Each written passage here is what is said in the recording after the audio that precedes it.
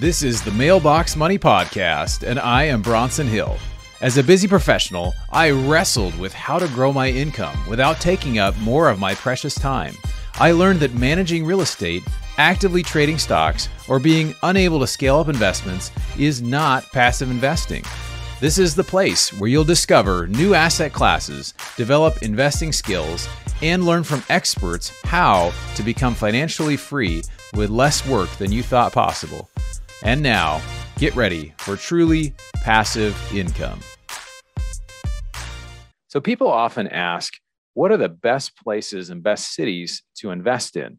And a lot of times, if you live in a place like I do in Southern California, it doesn't make sense necessarily to invest locally.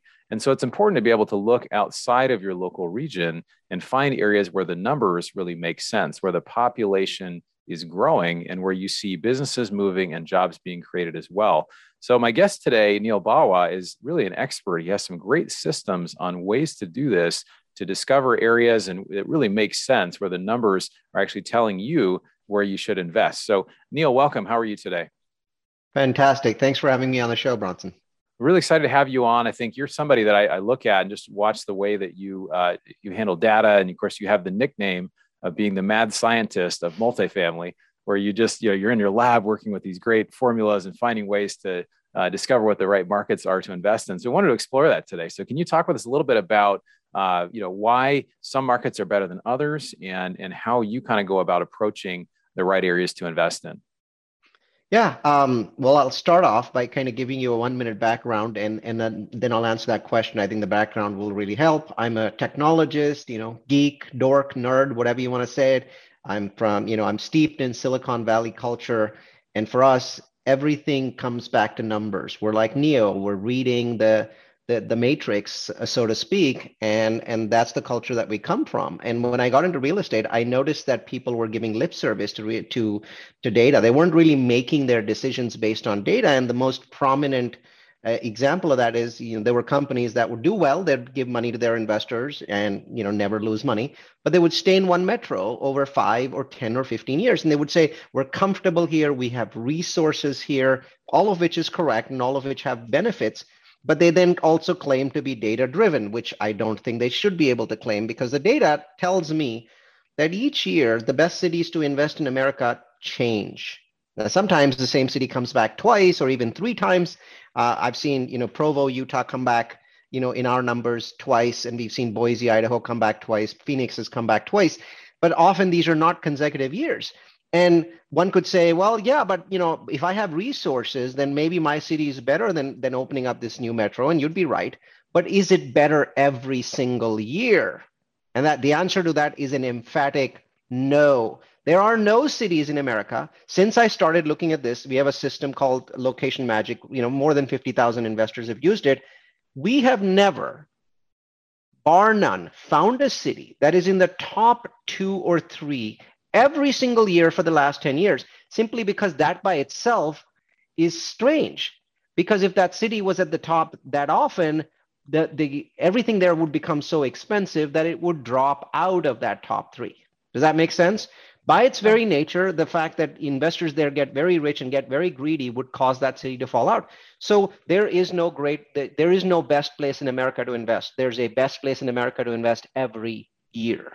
And that's what our Location Magic or Real Focus system is based on. So as I started investing, I realized I needed to create a system that I could use. And early on, it was just me. Now we have 29 employees, so we have a lot of people just crunching numbers all day. But back then, I needed a way to figure out the best cities to invest in America. And I needed to be a straightforward system, not a black box, but a straightforward system. And we came up with something, and it had 17 different parameters, and we still use versions of it now. But then I was like, what if I wanted to give this away to other people, right? People that, don't have to buy anything from me, don't have to get a subscription. They don't ever have to come back and ever talk to me again or my people again, but something that's valuable. What if I wanted to give it away? Then I realized I need to actually simplify it. It's still complex, but it's fairly simple. So my goal was someone should be able to pick up a random city that you've never heard of. You go to a party and some people are discussing some city called Killeen, Texas. And you're like, Killeen, Texas. Okay, I want to know if Killeen's a good place for real estate investment. And not just that, I want to know, how does it compare with 5 other random cities that I heard about in last week's party, right? Mm-hmm. So you want to be able to compare and contrast these cities together and give them objective scores in terms of how good they are for real estate investment.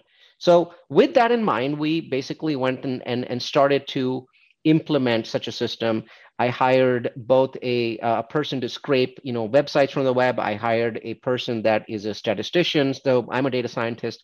So these statisticians basically start taking large data sets and sticking them into a software called R, all with the goal of figuring out what really matters when it comes to profit. Because the only thing we cared about was one thing: what creates the most amount of real estate profit, both in the short term, the medium term, the long term? What are those factors? And how do they change? How do they change over time? And so we put in all kinds of factors, and some of them you might think about, like school scores and population growth and job growth and income growth and home price growth. So we threw in, the kitchen sink at it. And then we started looking at the profits that investors made and tried to figure out which ones of those factors correlated the most to profit. Where was the correlation the highest? And where was the correlation the most? We also looked at, okay, maybe schools are highly correlated to real estate profit. But if I remove schools and I put in this other factor, maybe I get the same correlation, in which case I don't need the schools. I can take them out because the other factors are basically adjusting for it, right? Let's say you have high quality of schools, you probably also have incomes going up, you have job growth happening there. So maybe those are just for schools, right? So those are the sort of things we were thinking. So we kind of throw lots and lots of things at it. We come up with like 50 different versions of it and see what actually leads to the maximum profit. And then we do something really important. That's called back testing. So we look at the profit that's been made in 100 cities over the last 10 or 15 years, and we say, okay, we think these are the best factors. Okay, let's apply them to that back testing and see what percentage of the time they work. And maybe they work 95% of the time. Then we go back and change our formula, and now it works 97% of the time, which is an awesome number, right? So that's what we were doing. And we eventually settled with 5 factors. And disclaimer, this is a free system. It's kind of like Wikipedia, or, it's something free that we are giving away. You never have to come back to us. Every year we update it, so you can come to our website and grab it and go away. You never have to buy anything. There's never any subscription. There's never going to be any subscription in the future. I can say that in public, because it was never really designed to hook somebody into a system. It was designed to give people an easy way to figure out the best places to invest. So we came up with a system that has 5 parameters. In the future, it might have 6 or it might have 4. Data changes our mind all the time. And I'll give you the 5 parameters, and then I'll give you examples of those parameters. They're very specific. Any city that you invest in should have a certain amount of population growth, a certain amount of job growth, a certain amount of income growth, a certain amount of home price growth, and a certain reduction in crime. Okay, so we're looking, for a city to have these 5 things. And you might say, well, yeah, most cities have those things, Neil. Yes, but we're looking for specific amounts of those things. Okay, we're looking in all 5 categories. We're looking for the amount of each of those metrics that makes that city significantly above average. It doesn't make it the fastest city in the US, because then, we'd never pick any cities, because no one city in the world could have the fastest population growth and the fastest home price growth and the fastest, this and the fastest that. It's never going to work out. So you can't really pick the best in each category. You've got to pick above average in every category, and significantly above average. So we came up with numbers. These numbers change once in a year. They change in January every year. So I'm going to give you the 2021 numbers. And I have to tell you, the 2021 numbers are the wackiest ever, but you guys know why that is, right? It's because of COVID, right? So some of the numbers haven't changed much at all. Like the first number here, it doesn't care about COVID at all. It's population growth. And the city that you invest in should have 10.5% population growth between 2011 and 2019. You might say, I'm in 2021. Why is it 2019? Well, because I wanted to use public data. I didn't want to gather information about 600 cities and sell it to you at $10,000 a year. I wanted you to be able to get public data.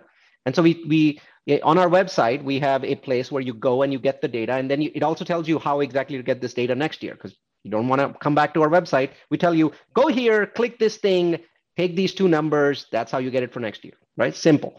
So We want 10.5% population growth between 2011 and 2019. And just so you know, that's roughly double the population growth of the United States as a whole. We find that when populations move into a city and they aggressively move into a city, all kinds of crazy, crazy stuff happens, right? For example, Boise, Idaho had rent growth in the 30% range in the last 12 months. Wow. 30% range, right? And nationwide, we look for rent growth to be 2%. 2% is kind of the median. It's more like a 2.4% median rent growth, is the nationwide number. So Boise, Idaho had 15 or 13 times the annual rent growth of the US. And the US was also experiencing a good year. So, it's not really 13 times, it's maybe 3 or 4 times, but still these numbers are the greatest ever in history. And what happened to Boise, Idaho in the last 12 months? Well, Boise became the favorite place for people who could leave because of COVID from San Francisco, from New York, from Los Angeles, from these ultra big metros, the people that could leave and go to a nicer, better, more, interesting place to live in. Well, Boise was number 1, right? Phoenix was number 2. So when those things happen, when population grows, people might think, so the population is growing 10.5% between 2011 and 2019, Neil. That's like 1.5%. I mean, what's the big deal? Well, here's the thing. 1.5% population growth often spikes rent by 4 to 5%. So rent spikes are not at the same level. They're parallel, but it's not the same line, right? So that number by itself is so powerful. Unfortunately, this means that you can't invest in the Midwest, where Detroit's losing population and St. Louis is losing population, and so many other cities have lost population. No, you can't. You can still invest in Detroit, because I'm going to give you 5 rules, right? What you want to do is invest in cities where at least, if possible, all 5 rules, the city crushes them. That would be best. But you may not want to invest in those cities because they're 3,000 miles away from you. You want to invest in a city that's 300 miles. Well, in that case, you might want to drop to 4. And if it doesn't work, you might want to drop to 3, but only if the city crushes 3 of the rules and doesn't quite make the other 2, but it's not off on them a big deal. Maybe it doesn't make the cutoff. Maybe the cutoff 10.5%, and some place that you were looking at, it was 10.2. So you were just below the cutoff for 2 of them. And then you crush the other 3. Maybe you look at that city. Now, if it doesn't make 3 out of 5, maybe you don't want to use this system. Maybe you're just a gambler and you should be continuing to gamble. Maybe you shouldn't even invest in real estate. Las Vegas might be a better place for you to be investing your money in. So, beyond the 3 out of 5, the system really breaks down and loses value. Obviously, the cities that crush all 5 are going to be incredible investments. So can I pause you for 1 sec here? Yeah. I just want to say, those listening as well, is whether you're interested in actively investing, doing houses or apartments yourself, or passively investing. Neil's group does this, our group does it as well. Take passive investors to do deals. It's so important that you're in the right areas, because there's the saying, you've used this before, Neil, that the idea of the rising tide, brings all ships up. And so I've seen it before. People don't necessarily perform that well in a market, but because the market is performing well, things do phenomenally well. And so that's the whole thing of why, when I was doing single family houses in Cleveland, and I ended up selling them all and getting out of there, because I realized the population wasn't growing. It was flat or declining. And so just that idea, I think, for investors or people interested in growing their wealth, is being in areas where the tide is rising. So you continue on. You said you had those 5 metrics. The most important is it population growth is the most important? I wouldn't say it's the most important. It's just the first one, right? Okay. The second one is median household income. And by the way, for those of you who are like, I didn't write that first one down, that's okay. I'll give you a website at the end that stores all these rules. So you just go there and grab them. So we're looking for 35.2% median household income between 2000 and 2019. And once again, you're like, yeah, not just a rule. How do I get this information? How do I know that city A, city X is there? Well, the rules and where to get them are all stored on the website. So you can go grab those.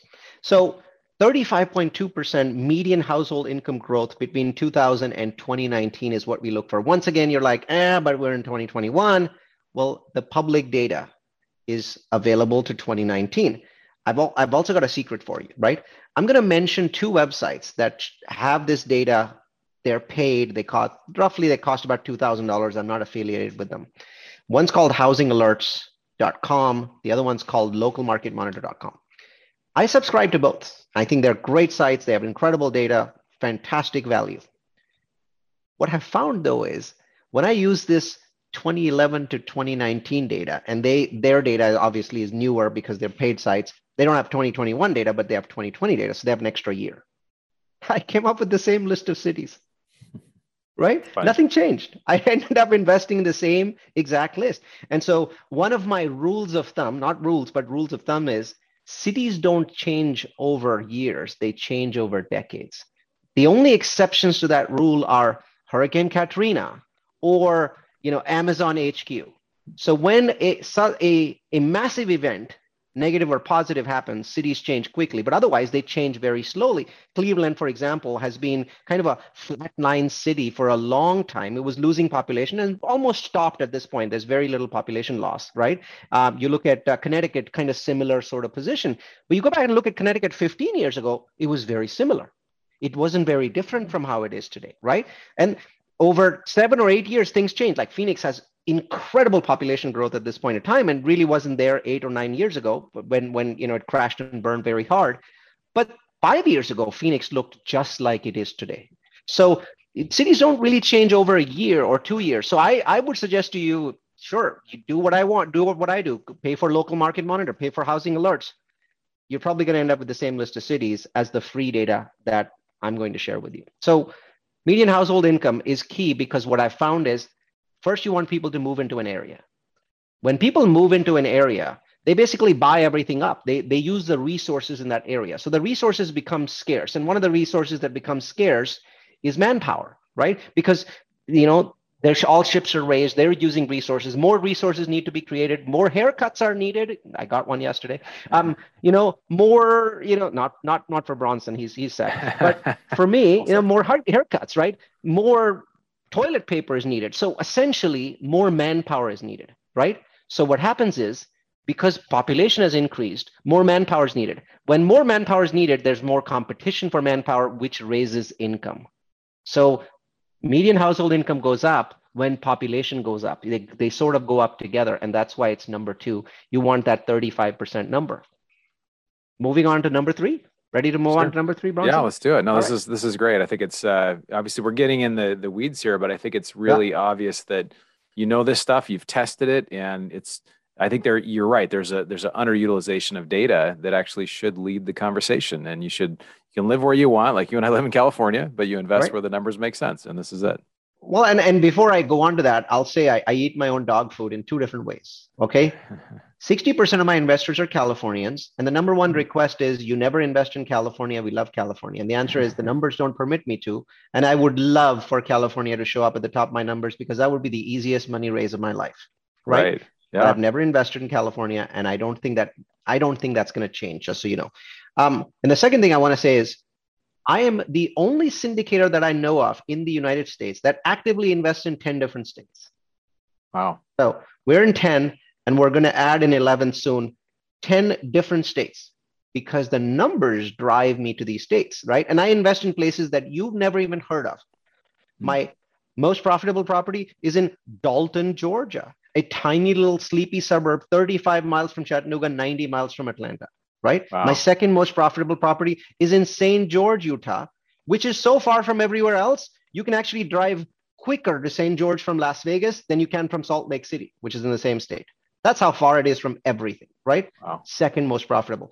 Point is, I know about these cities because I've always found for the last 4 or 5 years pre-COVID that smaller cities made the most profit. And people don't do it because they don't have the data. They're afraid of these smaller cities, right? I've been screaming about Boise since 2017, 17, 18. I was screaming about Boise and Provo. As you can see now, these markets have gone completely crazy, right? Provo is a sub 4 cap market, right?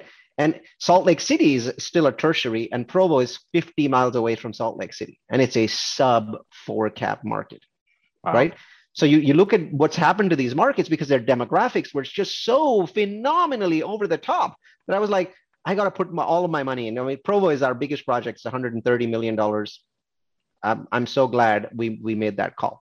So anyway, Real quick, Neil. So it sounds like too, it's not just that you're getting, notifications or you're seeing these pop up as top things, like they've been top areas, but they're really leading indicators that this is what is going to happen. So it's not just that it's hot right now, it's because they move over decades and over long periods of time. You see kind of the ramping up of Boise, and you saw the ramping up of Provo. Is that correct?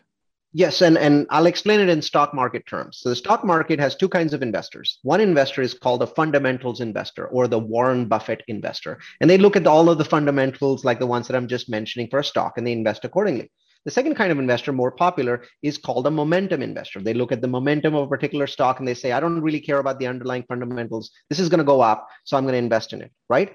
So the five real focuses, the ones I've given you so far are fundamentals. The fifth real focus is momentum, okay? And that's jobs.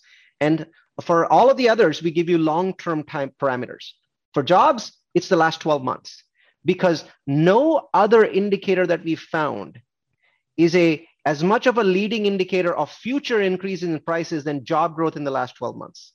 Because it's only when people get jobs and there's a fight for jobs in the last 12 months that people start to get comfortable with buying stuff. They buy cars, they buy houses, they rent newer properties, they upgrade, they do all kinds of things. And that leads to future pricing bubbles, both in the for sale market and the for rent market. And so that last indicator, jobs, is a momentum indicator and is the strongest of them, right? So there are some advanced people that have come back to us and said, hey, I use your real focus system. I think it's great. You've got 5 parameters. Do they all have equal weightage? And the answer is no, the jobs, they have 40% weightage. So the first 4 are 15% each. So that's 60% weightage total. And then the jobs have 40% weightage because jobs is the momentum indicator in real estate. Nothing else indicates momentums as much as job growth in a particular market. That's why I'm so fanatic about job growth. And there are cases where I've made exceptions, and almost inevitably, every single case that the exception was made was because the job growth was very high, even though some of the others were fairly weak. Yeah, so Dalton, Georgia is perfect. Example of that.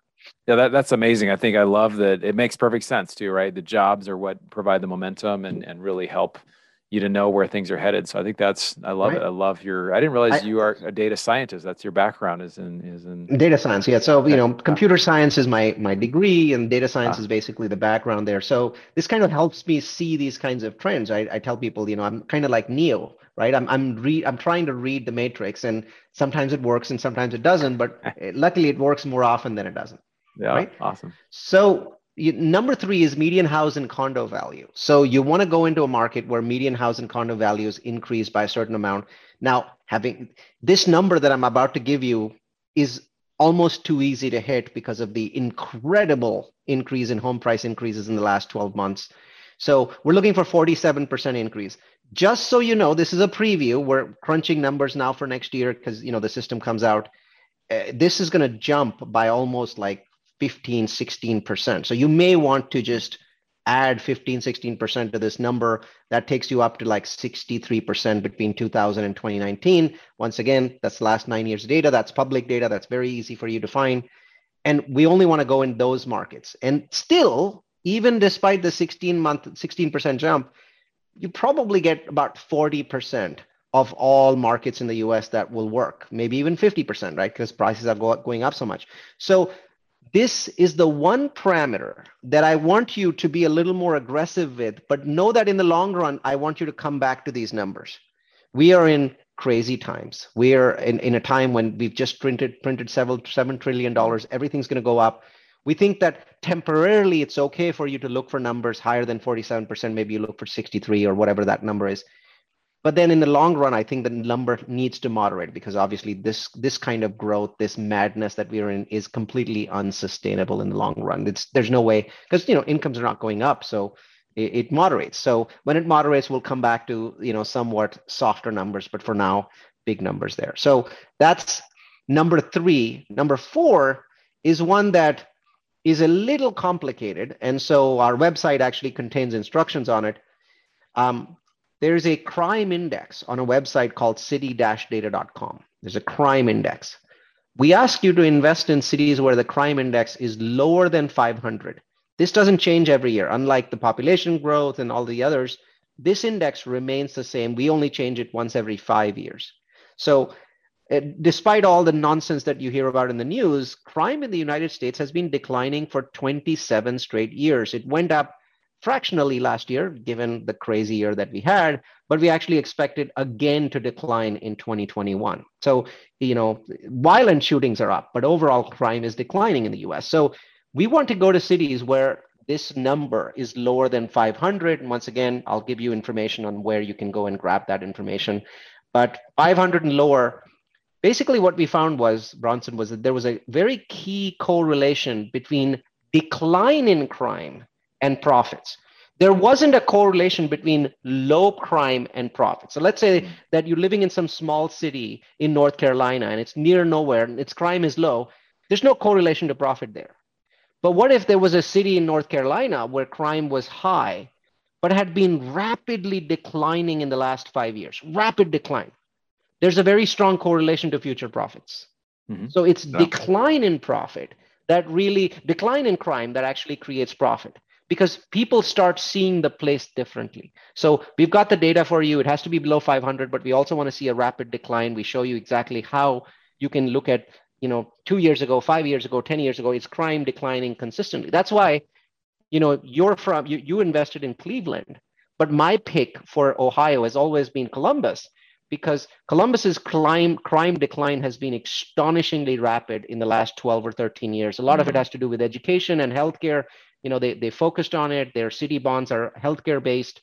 So, when a healthcare population comes in, they're not looking to commit crimes. They're looking to save lives, right? So a city that has a very strong healthcare or education focus tends to have, continuous multi-decade decline in crime. And that's why, for 5 or 6 years, people who've heard this presentation have heard me mention, Columbus as kind of the alpha city. And you can see that. I mean, cap rates in Columbus are in the 4.5 range today, which, given that Ohio is a Rust Belt state, is an astonishingly low number. But it didn't get there in a day. Last 5 years have been phenomenal cap compression there. And cap rates are compressing everywhere, but there's no way Connecticut and Cleveland cap rates are anywhere close to Columbus.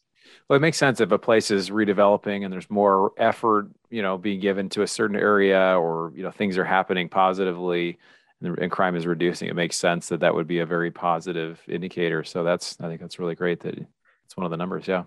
Right. And keep in mind that crime piece allowed us to leave the schools out, because we found that schools were so variable for rent, for buying stuff and holding it. Like if you're, buying single family homes, schools are just indispensable. But we are in the multifamily, large scale multifamily market. But even if you're buying a 20-year multifamily, schools are not as important as crime rate reduction. Believe it or not, we didn't find a clear correlation between schools. I mean, we have properties where schools are 10. We have properties where schools are 3 out of 10. And we are not seeing a significant difference in quality of population, which is counterproductive. But again, you have to listen to what the data says, not what your gut says. Right.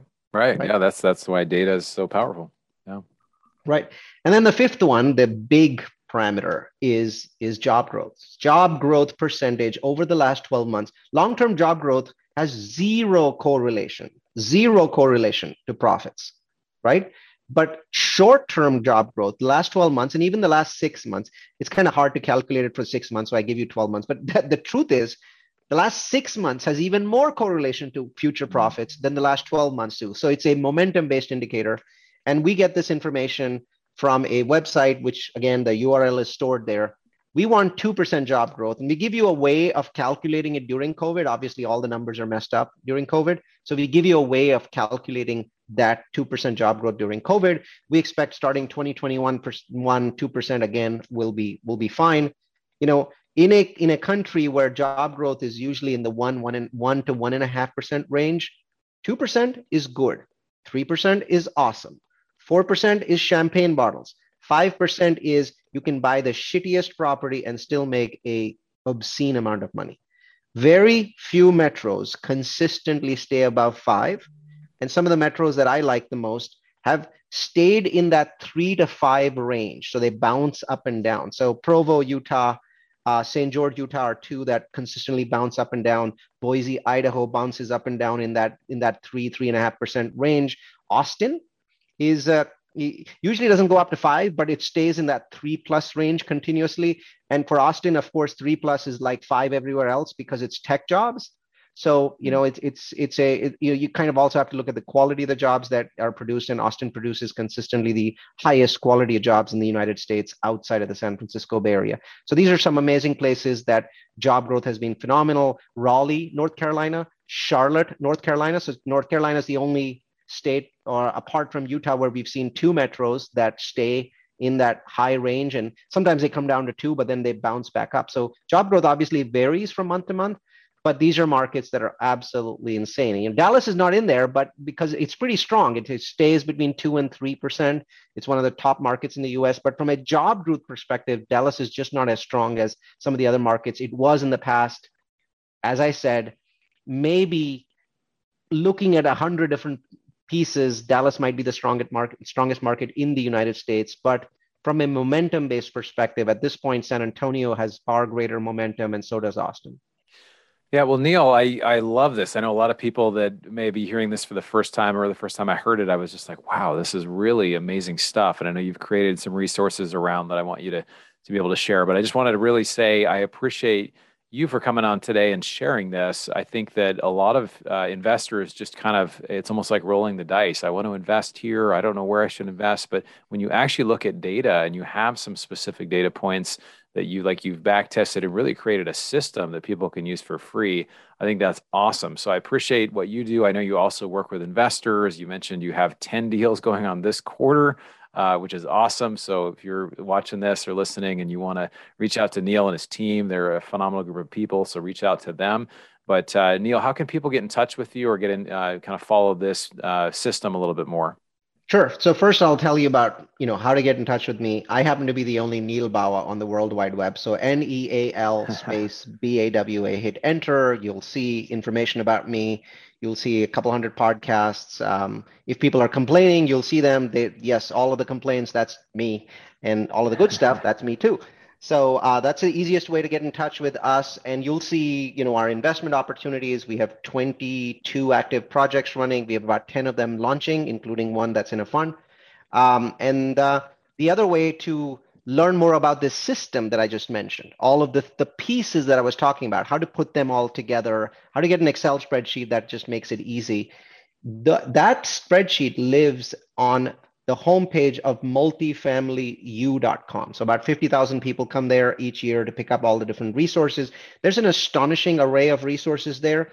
The one that has this spreadsheet and this system is called Location Magic. It's halfway down the first page.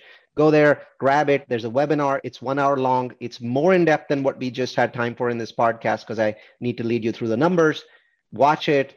Grab the Excel spreadsheet, grab the PowerPoint deck. You're good to go. You never need to pay us anything. You never need to come back if you don't want to. Awesome, Neil. Well, I appreciate all the value you're adding. And this was a great conversation today. I think a lot of people hopefully will, 5 years from now say, man, I'm really glad I listened to Neil Bawa. I used his program to help figure out the right market. So appreciate all the value you're adding to everyone. Awesome. Thanks for having me on the show, Bronson. All right, so as you can tell, Neil Bawa knows his stuff, right? He knows about data. He's a data scientist. He looks at all this stuff, the back testing, population, job growth, income growth, reduction in crime, and increase in single-family house or condo prices. These are all, like he said, leading indicators, particularly the job growth portion. So it is really important where you invest because of the numbers, because of how many people are moving there, because how many jobs are there. All those things are really, really important. So like, for example, our group, we typically buy mostly in the South, where we are seeing a lot of population growth, job growth, income growth, especially even during COVID, when a lot of businesses are moving, a lot of retirees are moving, particularly to secondary markets, such as Jacksonville, which we just recently closed a multifamily deal there.